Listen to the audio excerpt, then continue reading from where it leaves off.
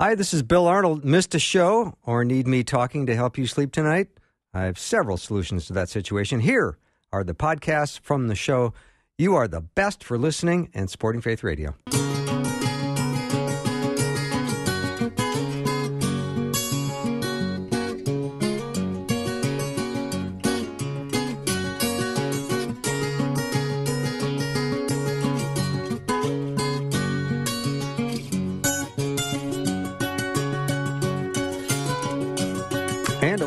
Welcome to Afternoons with Bill Arnold. Thank you for joining me today. I hope your weekend was good.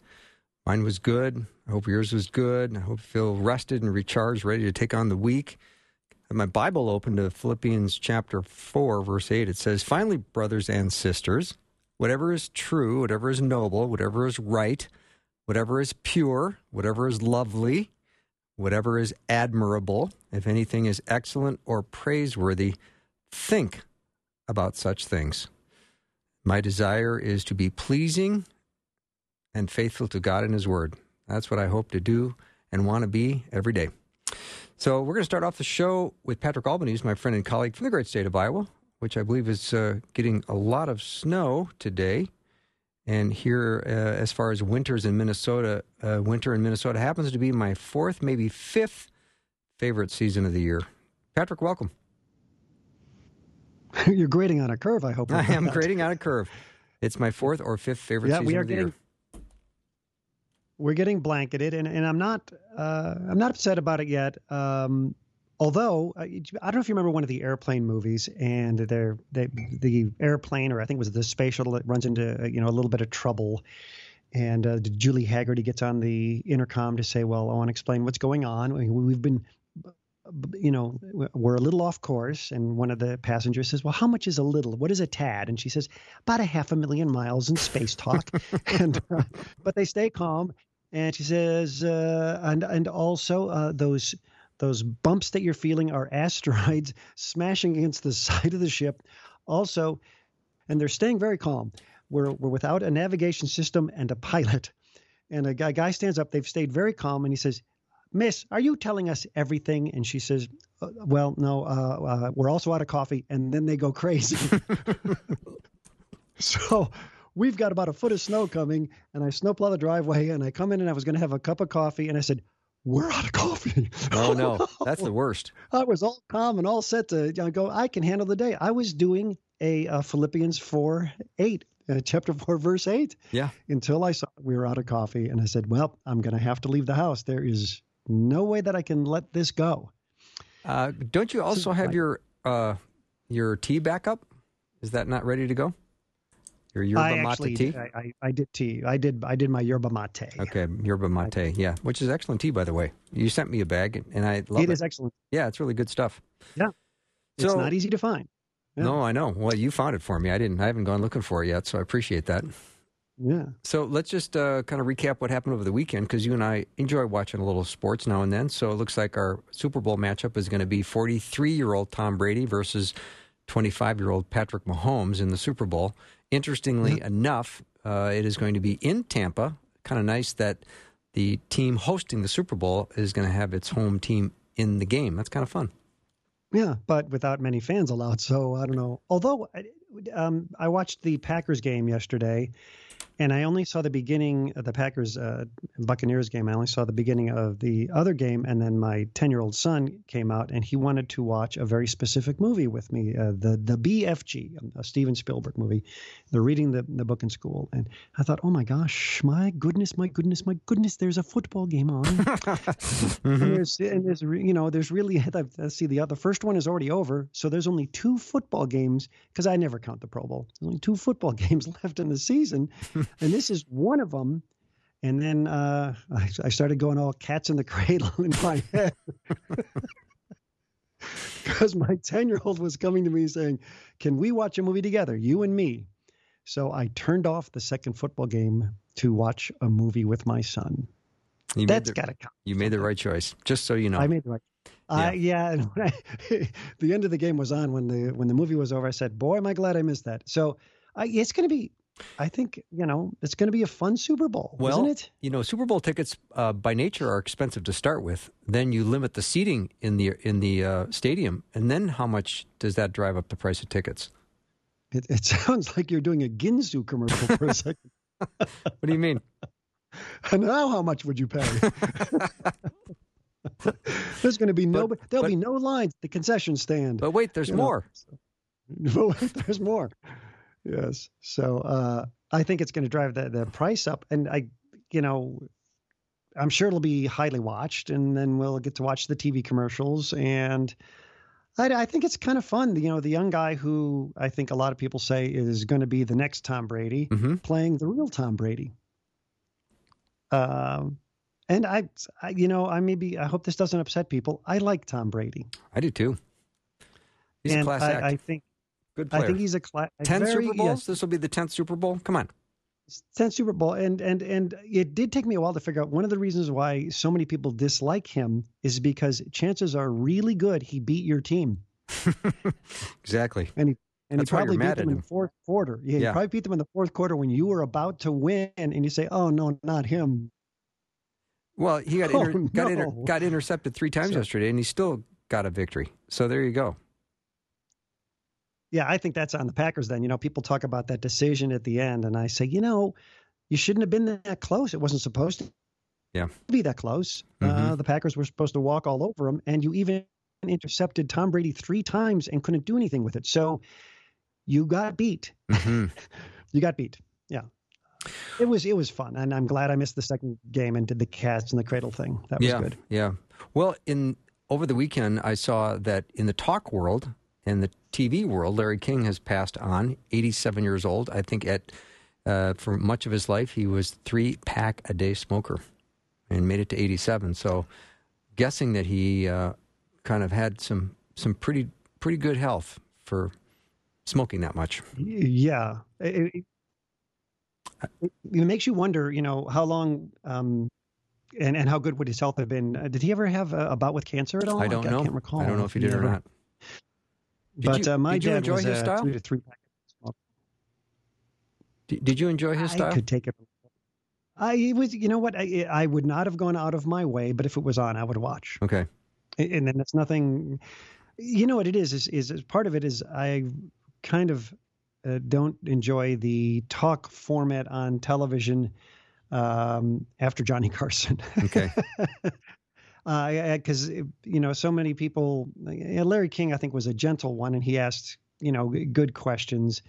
But I grew up in the Chicago area, and then we had Phil Donahue, and of course followed by Oprah Winfrey, and they were sort of the king and queen of their time of sort of a format of sitting down with people and asking some interesting questions. Yeah. What about you? Were you a big Larry King fan? I was not. I didn't really care much for his format and the way he conducted interviews, but I know that he had an incredible career and certainly had awards and a lot of people that tuned in. So, he did something that people liked, and I guess that's kind of what we all hope to do. We don't want to please man. We want to please God, but obviously you also want to do what you do with excellence. Yeah, I think he always had a tendency, to me anyway, to go way out in left field. He'd be on one topic, talking about, Marlon Brando's acting career, and then he'd say, wow, so what is it with you and fried asparagus? Yeah, a little unpredictable. What is this line of question? Yeah. So it was a little unpredictable. Let me get back to that was the charm. Yeah, let me get back to my opening verse, which is Philippians 4:8. Whatever is true, whatever is noble, whatever is right, whatever is pure, whatever is lovely, whatever is admirable, if anything is excellent or praiseworthy, think about such things. Now, if we're going to do that, how much do we have to keep our eyes away from social media? 100%. Okay. That's the answer I was thinking you were going to give. It's funny you should mention that, and I did not know what verse you were going to open up with. But as you know, I do these cute lunchbox notes to my kids, and I put them up. That's what I use social media for. And then sometimes people write me notes and say, oh, I really like that one today. And so that means I open up the Facebook account, and of course you're immediately inundated with people. And I said, my goodness, I had no idea Facebook was all politics all the time anymore. And it's not just about politicians. everything has become a political issue. Mm-hmm. And I thought, well, is anybody enjoying this anymore? Because how can you possibly think positive thoughts when, as you open the browser, there's a 50% chance that somebody's going to say something where you say, I take offense to that. Mm-hmm. Probably a pretty good chance. I don't know how are we going to get through. We've got a new president. He's been sworn into office, and people keep talking about, what we're going to have this unity thing. And Joe Biden ran on that. I can unify the country. And I haven't seen a whole lot, it's only been a week. But it seems like people are even more upset saying, well, now that I think about it, I can't forgive you for being for the other guy. And, that goes both ways, of course. Mm-hmm. So in order to achieve that, thinking about things that are excellent or praiseworthy, I think you really have to turn that negative off. Mm-hmm. And that's not easy because it's very alluring. Mm-hmm. But the minute you step away from those images and those conversations, I think it gets out of your head pretty quickly. That's the good news. The good news is when you focus on what is true, what is noble, what is right, what is pure, what is lovely, and what is admirable, I think your spirit can change pretty quick. Yes. I rewatched a sermon from our church from a couple of weeks ago just because I enjoyed it so much. And our Pastor Mike, had this segment, just showing it starts on Earth, and then as it zooms out through the universe, and you realize how infinitesimally small we are. And that's not an easy word to say. But you start to realize, why am I focusing on these tiny little things when I am surrounded by this incredible majesty of what has been created? And when you see how big it is and how vast and complex and perfect, that can only be done by, this is not an accident. No. You say to yourself, why, who would want me off course from thinking about these good and pure things? That's like, oh, that guy. Yeah. The enemy. Guy. The enemy. The enemy. Yep. Who has an insatiable appetite for the destruction of souls. And so we have to stand strong and first have to make a decision to be a follower of Christ and put your faith and trust and believe in him, and you will be saved. And then start getting into God's Word. I mean, it's pretty important to know what God's Word says. So when you're hearing false heresies and false teachings, when they come along, you're able to understand what it is you've heard or read and how you can defend against it. Well, and for people that say, gosh, I need more proof that he exists, I am now of the opinion that you just have to look around. You may have to look past your own circumstances, but this creation itself, life itself, you see, this is proof enough. And we're always going to have skeptics. I mean, there were people in Jesus' time that were there. There were people that maybe saw the Sermon on the Mount and said some good ideas in there. I really like that. Yeah. And then maybe they were around after the crucifixion and heard about the resurrection and said, that's really interesting. That's that guy, right? Mm-hmm. Yeah, that's not for me. Mm-hmm. So could you have had more proof than to have been there? And yet there were people that still rejected it. And so you have to open your eyes and say, I need to look at this proof, and it's right there in front of me. Yeah. In 2 Corinthians 4:4, though, Patrick, it says, the God of this age has blinded the minds of unbelievers so that they cannot see the light of the gospel. That gets to be an interesting passage that we can't go in too deep with right now because we got to go to break. But when we come back, we can talk about it a little bit. Patrick Albanese is my guest. We'll take a short break and be right back. Happy Monday. Glad you're with me. Be right back.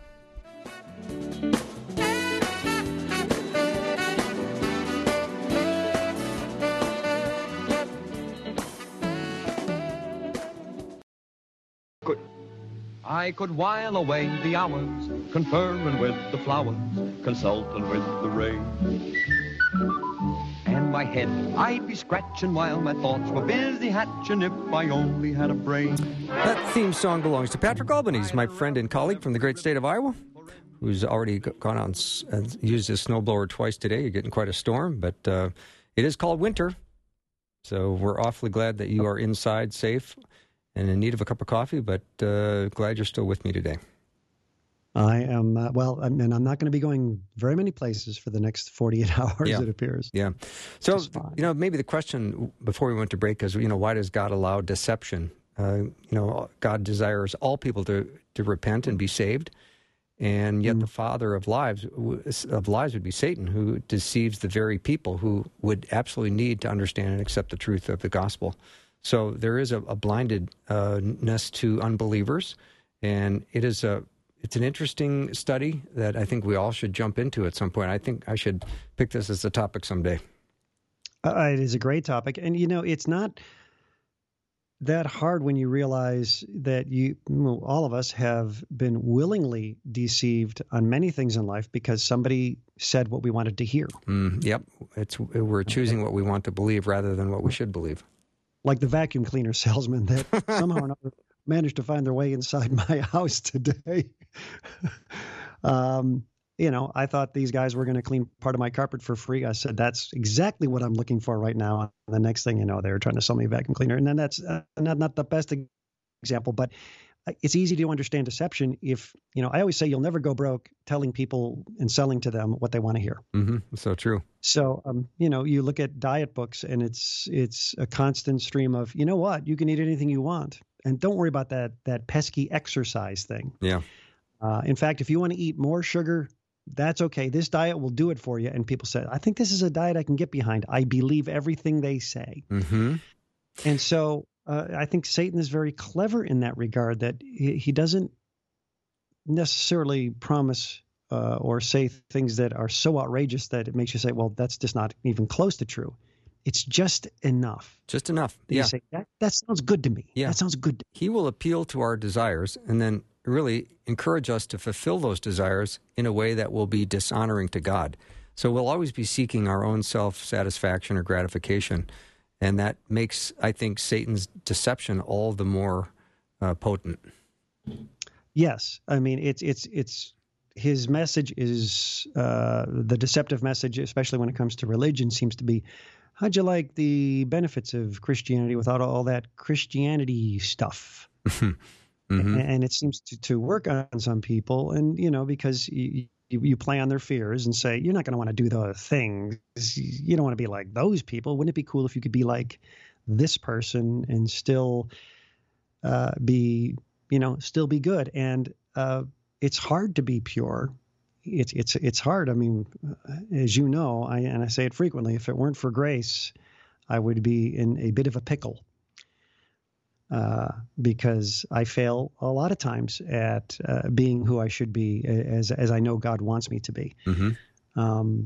It's something I have to remind myself is to be aware of the deceptive message that's promising me something that doesn't exist. Mm-hmm. And when you reject truth, you're going to put yourself at risk. You're going to become vulnerable to the lie of the enemy, for sure.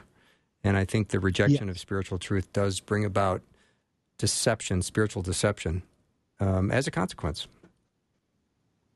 Yeah, because you were reading from 2 Corinthians, right? Mm-hmm. And the God of this age has blinded the minds of unbelievers so that they cannot see the light of the gospel that displays the glory of Christ. And we got to that because there were probably people that saw the resurrected Christ and still rejected it. I know. And so, often when people say to me, if God were real, he would do something right here in front of me that would prove it. I said, he's done that. I know. He's done that, and people still walked away. So it's going to take something more than that, and it's simpler. It is. And believe in me. Yeah, we're constantly trying to have God validate our wish list of things that we want for him in order for us to be convinced. And all you have to do is open God's word. We have been, I've been already completely convinced by what he's done for me. Yes. He doesn't have to do anything right now. Do you know why we want this supposed more proof? Is because we're trying to wiggle out a part of the deal. Yep. You know what I mean? Yep. And we're trying to say, now that I think about it, I need a little bit more proof from you that you're who you say you are before I do these things that it appears you want me to do, before I start to live the way that I know you would prefer that I live. Mm-hmm. So we're trying to kind of wiggle out of the contract, for lack of a better term. Yeah. But we're saying, well, I need more proof. All of a sudden you're saying, aha, I don't believe you're who you say you are. Yeah. And and when you ask your son or daughter to do something, you prefer obedience from them, not compliance. Like I'll do what Dad wants me to do. I'll comply to what he's asking. I'm not happy about it, but I'll do it. And I think that what you would want from them is obedience. You do it because I've asked you, and I'm your dad, and I would love for you to just be obedient. And I've actually taken it a step further. Like if they come home from school and there's a list of Post-it notes with chores on them that I did not put out there, just so you know, I'm the better parent. Okay. But I'll tell them as I'm driving them home from school. I said, "There's lists of chores, so I just want you to know you're not getting out of them. So even if you have to fake it, just grab them, do them, say nothing, don't complain, don't say, gosh, I had so many things planned. Just, take the 20, 30 minutes." And I said, you will see a difference in your mother because she'll say, that's what I love to see. I know you don't necessarily really want to do these things. And then afterwards, this is the beauty of it. They feel better. They feel great. They say, well, why did that work on me?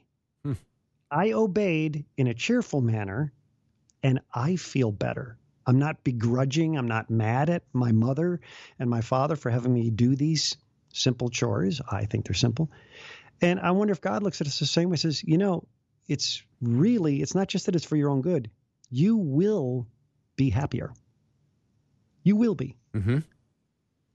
Yeah, it's a good observation, Patrick. I really like that. And I think that's exactly the way God would design it, that obedience would be a joyful thing. And somehow I think the enemy has it in our head that it's going to make you miserable and you're not going to be able to enjoy life and do what you want to do. And that's the lie. Yeah. How much time in a given 24-hour day do you need for yourself? Because it's amazing how we can stutter before, volunteering some help or saying yes to something where somebody's like, you want 20 minutes of my 24 hours? I had something, I don't know what it was yet, but I had something planned for that. And I have this wrestle with myself sometimes where I find I haven't spent time with the gospel, and I'll catch up and I'll read before I go to sleep. I say, why can't you start your day that way? Sometimes I just let it slip. Start and finish. Yeah. But like, what would 5 minutes of your day, 5 minutes of 24 hours, excluding sleep. And so for me, that's 5 minutes of my 21 awake hours. Can you give that to God? I would think you'd want to give way more than 5 minutes. I think you'll get hooked on it. Yeah. I think you'll get hooked on it. You'll start and you'll say, this is fascinating. Yeah. That's where you're going to find joy, peace, and contentment. Yeah. Yeah. All in the same place. One-stop shopping. Yeah. All right, Patrick, you get out, fire up that snowblower, and get out and snowplow some more in Des Moines, Iowa. Just so I can get coffee. Just so you can reward yourself with coffee. Yep. All right, thanks. Thanks. Have a great day. Patrick Albanese has been my guest. We'll take a little break. When we come back, the Monday afternoon mix will take place. Special guest to be announced.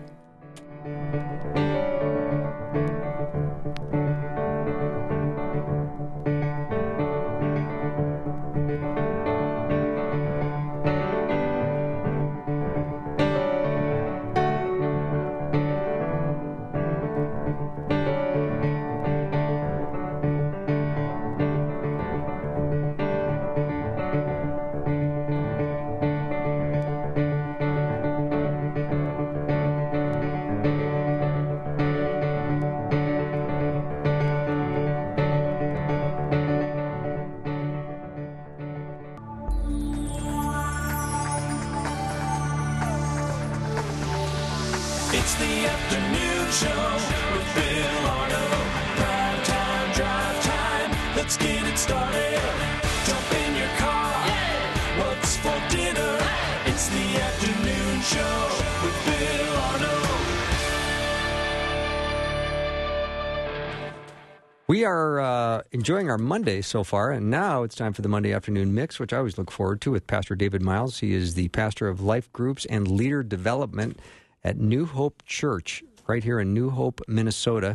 You can go to newhopechurchmn.org to see his good-looking picture and read his bio. He's also an adjunct professor right here at the University of Minnesota. Listen to me. That's where I went to school. University of Northwestern. I'm having a rough day. Oh, man. Yeah, I need some empathy. You need some empathy? Yeah. Well, there's lots of empathy. And in this room especially. Yes. Well, what's that voice? Who's that? Ooh. Is it a possible another voice in the mix? I think so. I walked in today and I was like super excited because this person, oh my goodness, just love her heart for Jesus and love her gospel wisdom and have the privilege of just getting to serve the King of Kings together with her. So Cool. I'm super excited. I think the show is done. Rose- I just, right there, it's done. Empathy right there. You just made my day. Rosie Filled me Browson up. is with us as well today. Welcome, Rosie. Hi, Rosie. Thank you. I feel so honored to be here. Super good to see you. And Rosie, I mean, like, Bill, I mean, like, that just adds to Monday. I mean, like, roses. I mean, like, roses. Rosie, yeah. Oh my Yes. gosh, it's getting thick in here. And Yeah. it's, you Okay. know, the lily of the valley, the rose of Sharon, The bright potpourri, the morning fragrance. Oh star. boy, yeah. I'm getting my shovel right now. I like it. All right, Pastor David Miles, let's talk about empathy. Well, let's do this. Let's open up and let's just ask this. When you hear the word empathy, what do you think or feel? Because we have thinkers and we have feelers, and we want to honor both of them. I feel warm. Comfort. You feel warm? I feel warm. Okay. Mhm. And comfort? Mm-hmm. Okay. Warm and comfort. Okay, so describe a season, you know, in your life where someone showed or modeled empathy to you. Well, one of the clearest times I can recall is when I lost my mother, and the empathy was just huge. And there was such an incredible display of warmth and comfort and care that it was really lovely. Rosie? Interesting. It was about my mom as well. Yeah. I was young, 14 or so, and received empathy. My mom was in a bad state, and one of my girlfriend's mothers showed true empathy, listened, comforted me, did not give me advice, did not pull my mother down in any sort of way, but just was there to listen and to support and to ensure and encourage. And I remember feeling like this was very different. Wow. Yeah. Okay, Wow. PDM, your turn. My turn. Yeah. Wow. You know, I've been blessed to have a number of people just show, like, you know, just a genuine love. I remember a friend of mine showing up right after my dad passed away, you know, and I just looked at my door. He was there. And a buddy of mine, Lon, I remember back in the days before you had, you know, the whole TSA thing. When my dad died, we flew to Fargo, North Dakota, and got off the plane. And here's this guy walking up to me. And I'm like, first of all, he lived in Minneapolis. And I'm like, what are you doing here? And he goes, well, I heard that, you know, that your dad died and I'm here. And so, like, dude went and bought a suit. He was out of town. And then he proceeded just to shuttle and just love people. And it was really, really neat, you know. And then my wife, Tammy, you guys, listening audience, being married to me, she shows sympathy because, yeah, you need help. I need help. I need Jesus. Yeah. Wow. It sounds like your friend showed up. Yeah. You know, he's a person who just showed up. Did. And you know what's interesting about even the thing around this first question, or a couple of questions, is that it's also tied to very close, intimate relationships that we have with people. Mm-hmm. The ways that people show up in our lives, and even in the ways that people actually know about us. Mm-hmm. And so that's something that's really neat. You know, Gary Collins, in a book called Christian Counseling, he noted that empathy was a sensitivity to the hurts and needs of others, and a willing attempt to see and experience the world from the other's perspective. You know, it's kind of interesting, you know, even Bill, as you opened up to share about like empathy, about someone coming alongside of you and your mother passed. I mean, like, I just had a moment where I was like, you know, full stop, you know, because that is just like, you know, like, wow. And, you know, I was in tears the other day, just, you know, thinking about my mom and just how, you know, sweet, and wishing that she was here for some things and glad that she's not here for a lot of things and rejoicing in heaven. But just the impact of relationships. One other gentleman named Tavir Nassi said this: being able to understand the needs of others, it means that you're aware of their feelings and how it impacts their perception. But note, He goes, it doesn't mean that you have to agree with how they see things. Rather, being empathetic means that you're willing and able to appreciate what the other person is going through, and so. Well, and that's powerful, because in order to do that, you have to get smaller, right? You have to put yourself in the back seat and allow someone the space and the time and the energy to have their needs met through you by Christ, right? So Christ is using us as the body to administer his love and help carry their burdens. And aren't we then doing the law of Christ when we do that? Aren't we being the law of Christ where he says, take care of your neighbor above yourself? Yeah, Rosie, you bring up a really wonderful point, because actually there's been a lot of articles and things written on the subject of empathy. And like one Fast Company article gave 5 reasons. It says your staff will be more loyal, more engaged, your employees will work better with each other, your staff will be happier, everyone will be more creative. But I want to stop and go back to a biblical reason, which you just noticed and mentioned, and that's 1 Corinthians 12:24. God composed the body, giving greater honor to the parts that lacked it, that there may be no division in the body, but that the members may have the same care for one another. If one member suffers, all suffer together. If one member is honored, all rejoice together. Now you are the body of Christ and individual members of it. So impactful. Yeah. So, and it just also speaks to the scripture where Jesus says, I will go after that lost sheep. He doesn't want us in isolation. He wants us in community. And sometimes community can be sticky, can't it? Where you don't really want to be empathetic, or you don't want to stop your day. And just that sacrificial obedience, because you're doing it for the obedience of Christ and in gratitude to him. He's done it to you, so you can give it to somebody else. It's this full package that bears such beautiful fruit. Yeah. I like how you segue. So, Rosie and Bill, then what are some ways in which we actually struggle with other people's pain? Because Rosie brought out, like, sometimes, you're feeling it, you're perceptive, and sometimes you're like, not another person or thing. So what are some ways that we struggle with other people's pain? Well, we have usually if it's someone we know and care about, we have a history with them, so we know a certain pattern, and you may have a little block that says, oh, here we go again. And it might be a check in your spirit that says, I'm having a hard time being empathetic right now because they did it again. They did it again. The impatience, judgment sometimes. Yep. I know the Lord has had to work with me on judgment, especially coming from a family of a lot of addiction. The judgment, your patience is low and you think they could be doing something different. And truly, the issue is with you. When you're in that posture, the issue is yours.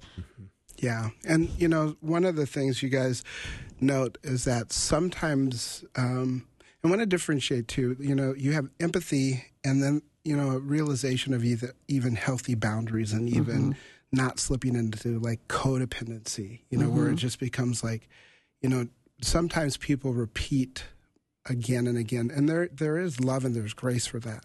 And sometimes people find themselves in situations that they didn't plan. And then sometimes you're like, I plead with you, don't go that route. And they're like, forget it, I'm going that route. And so still being there with the love of Christ, but also understanding healthy boundaries too in light of this. Sometimes people, as you noted, Rosie, they get tired, and there's a term for this called compassion fatigue. One guy, Charles Figley, noted that compassion fatigue is a condition characterized by emotional and physical exhaustion, leading to a diminished ability to empathize or feel compassion for others, and often described as the negative cost of caring. My goodness. Do you think that comes when someone finds themselves in that position? Do you think that comes because they're working from their own strength and not from the strength and the compassion of the Lord, directing your boundaries, directing when it's time to say no, when it's time to get help, when you're enough and you can't solve all the problems of the world? So do you think that's those characteristics of what he's speaking of comes when we're working out of ourselves? Yeah, I think it. Excuse me. Yes, I think it does. And I want to go back earlier because, Scripture guides us in how we're led. Remember that 1 Corinthians 12 passage. that members may have the same care for one another. If one member suffers, all suffer together. One member is honored, all rejoice.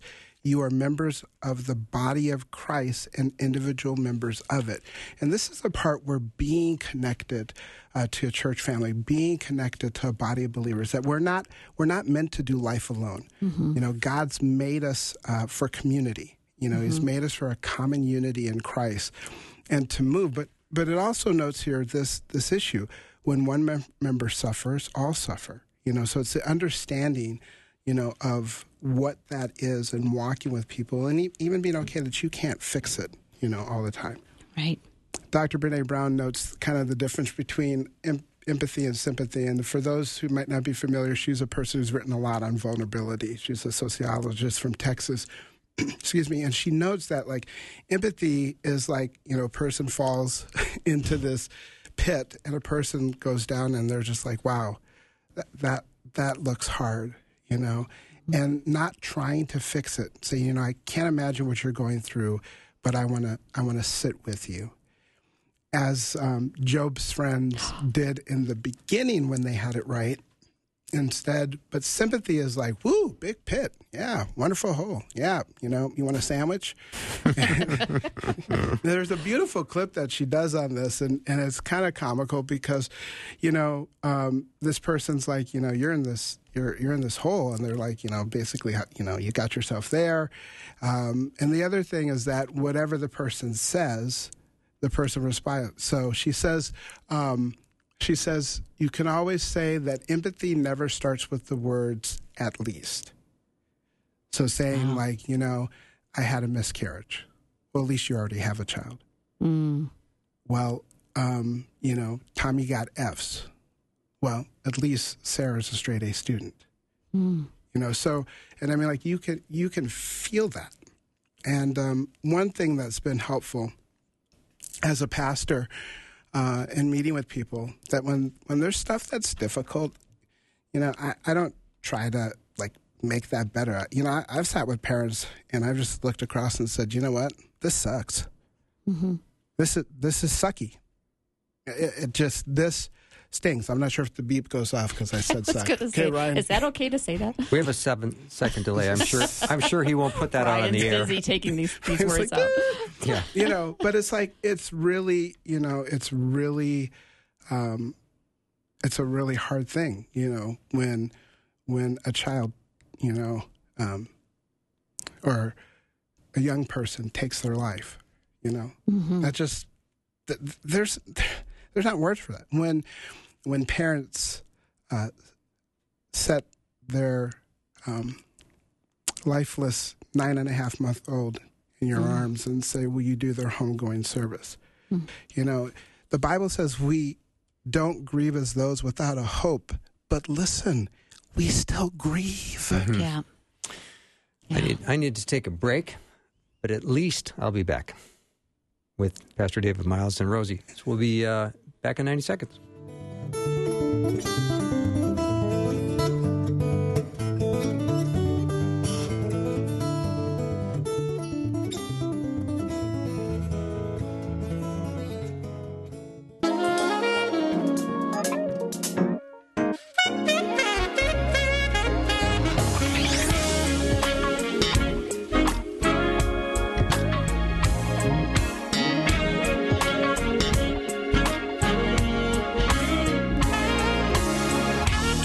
Back with the Monday Afternoon Mix. Awfully glad to have Rosie join us today. Pastor David Miles, talking about empathy. Loving this conversation. This is some good stuff, David. It's sweet. Hey, Bill, you mentioned that you got a note from one of our listeners over break. Yep, I just got it. Let me see if I can find it here real quick. It was saying, I am experiencing compassion fatigue. I appreciate your prayers. What better time? Rosie, would you pray for this person and anyone else in our audience that's listening? Mm-hmm. So, Lord Jesus, I just thank you for the Simons of our world, for those you call to help carry the crosses of others, Lord. Sometimes as we help, there may not be others to carry the burden with us. And so, Lord Jesus, I just ask for your supernatural strength, which is always there for us, your supernatural courage, which is always there for us, your discernment, Lord, to call in other help, professional or family and friends, to reach out, Lord. But also, Jesus, that you are there listening to this person's heart. You hear them. They are not alone. They are not unseen. But you, Jesus, are there carrying that burden with them. And I thank you, Lord, that you've called them to be Simon in this case. Please refresh them, Lord, in all of your ways and in just the supernatural ways that you can. And I just can feel this person's heart right now. And I just thank you, Lord, for assuring them that they are seen. In your blessed name, Jesus, amen. Amen. Thanks, Rosie. And, Bill, what's so sweet about this is that another verse comes to mind when it's about empathy, and Rosie just did this, Galatians 6:2, bear one another's burdens and so fulfill the law of Christ. One of the things that's really important about this whole thing about empathy is understanding and knowing people's story. Because even opening on our time by asking questions, share of a time, that's part of your story. That's part of other people's story. And it's really amazing how just the smallest amount of details can change everything. There's a book that many may have read. It's called The 7 Habits of Highly Effective People by Stephen Covey. And there's a story that he has in there that's called the subway story. And he's talking about paradigm shifts. And he talks about getting on a subway one day, and they're sitting there, and they come to this stop, and all of a sudden this man comes on with his kids, and the man sits down, but the kids are running all over the place. I mean, like, they're literally tearing the place up. And, Steven's like, I'm kind of annoyed, and I'm looking at other people, and they're looking at me, and that look where someone's like, is someone going to do something about this? And he felt that it kind of fell upon him. And so he tapped and said, excuse me, sir, excuse me. And the man's like, he comes out of a stupor almost like, and he's like, your kids, they're running all over the place, and they're just kind of tearing things up. And the man's like, oh, yeah, I'm sorry about that. He's like, we just came from the hospital where their mother died, and I'm having a difficult time understanding this, and they're having a difficult time understanding, and we don't know what to do. And Covey goes, in that moment, I felt so small. Mm-hmm. And how everything changed. His irritation vanished, and he was like, what can I do? Like, how can I help you? Guys, listen, that was just with one piece of information. Mm-hmm. Same subway, same kids, same Stephen, same everything. But with one piece of information, it literally transformed the entire moment. And Dr. Brene Brown said also, in order to empathize with someone's experience, you must be willing to believe them as they see it and not how you imagine their experience to believe. Resisting to call other people's pains fake news. I mean, like, really. And just kind of saying, well, great, that doesn't look too bad to you. And I think that's an important thing about getting to know people. Because one of the things that I observed, I was looking at a picture the other day in light of all the things that have happened over the last several months. And I said, these people that are kind of in each other's face, I said, they have one thing in common. They're missing empathy for each other. Mm-hmm. They're missing, and they're not seeing each other. No, they're putting their own feelings first. It reminds me of Romans 15:1. We who are strong ought to bear with the failings of the weak and not just to please himself. So when you're hearing all these things, they're only concerned of their own opinion and not how it's going to land on somebody else's shoulders. And, it's just, we as people need to be behind the Lord and our needs. He satisfies our needs. And so when we can be gracious to consider someone else's feelings first above our own, we're walking in the ways of God. Yeah. And a need to be open to listening, because we can get into like an echo chamber. Author Christina Cleveland wrote in Disunity in Christ, she talks about groupthink, which Gerald Tribble talked about.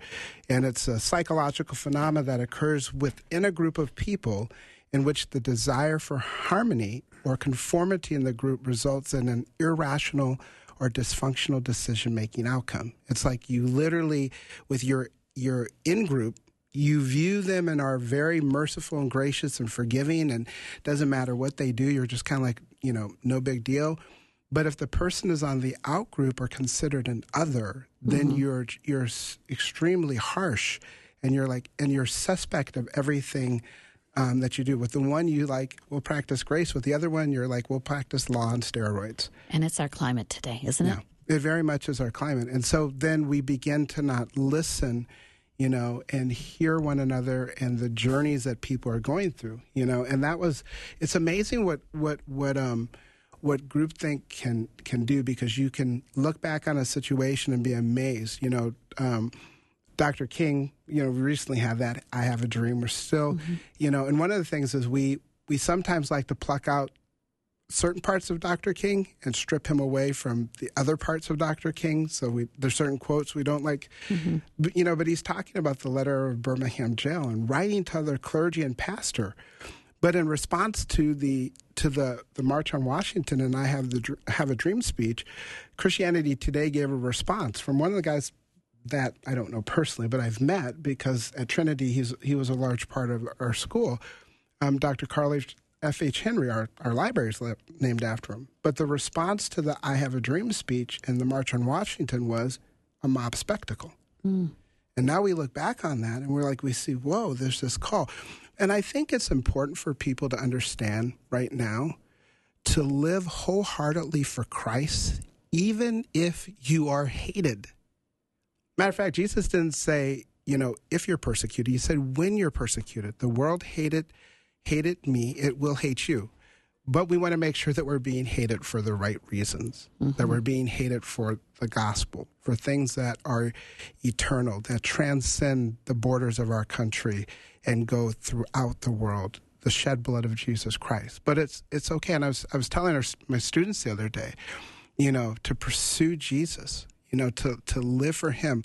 I want you to fear no one except to reverence the Lord, because that's who we'll ultimately give an account for our lives to. We just have about a minute and a half left, David. What can we do to become more empathetic? Well, some of the ways that we can be more empathetic is what Jesus did. Jesus incarnated himself. He came. He knew all things, yet he was known for asking questions, and he listened. One of the key traits of empathetic people is their ability to listen attentively to those around them, and it's actually taking the time to invest, to notice things. In the story of the Good Samaritan, the same word for see is there for the priest, the Levite, and the Samaritan. The difference was when the Samaritan looked at the man, he had spolignochismai, he had compassion. Say that word again. Spolignochismai. Say it again. Spolignochismai. Say it 3 Tell me times what it and means. fast. It means compassion. Okay. Or another word is sayubano, which in Zulu means we see you. And so we know what it is. And to tie it up, both of you guys shared earlier that what happened with your moms, people saw you. They saw you. And Jesus sees you. And Jesus sees you as you're driving in this car right now and as you're listening to us. And if you don't know him, he wants to personally know you today. Well said. Well said. That wraps up our time for the Monday Afternoon Mix. Rosie, thanks for joining us. It's been wonderful. It was fun. So we're going to take a little break, and that is going to wrap up Hour 1. But Hour 2, Dr. Glenn Pickering is going to be in the studio. We're going to talk about fear of being alone and other issues related to that. It's exactly what the enemy will want you to think, because God says, I'll never leave you or forsake you. So what would the enemy do? The enemy would say just the opposite. So we're going to speak the truth of the gospel into our hearts today, and that'll all be ahead coming up with Dr. Glenn Pickering. If you have questions in advance, you can send them over via text 877-933-2484. Be right back.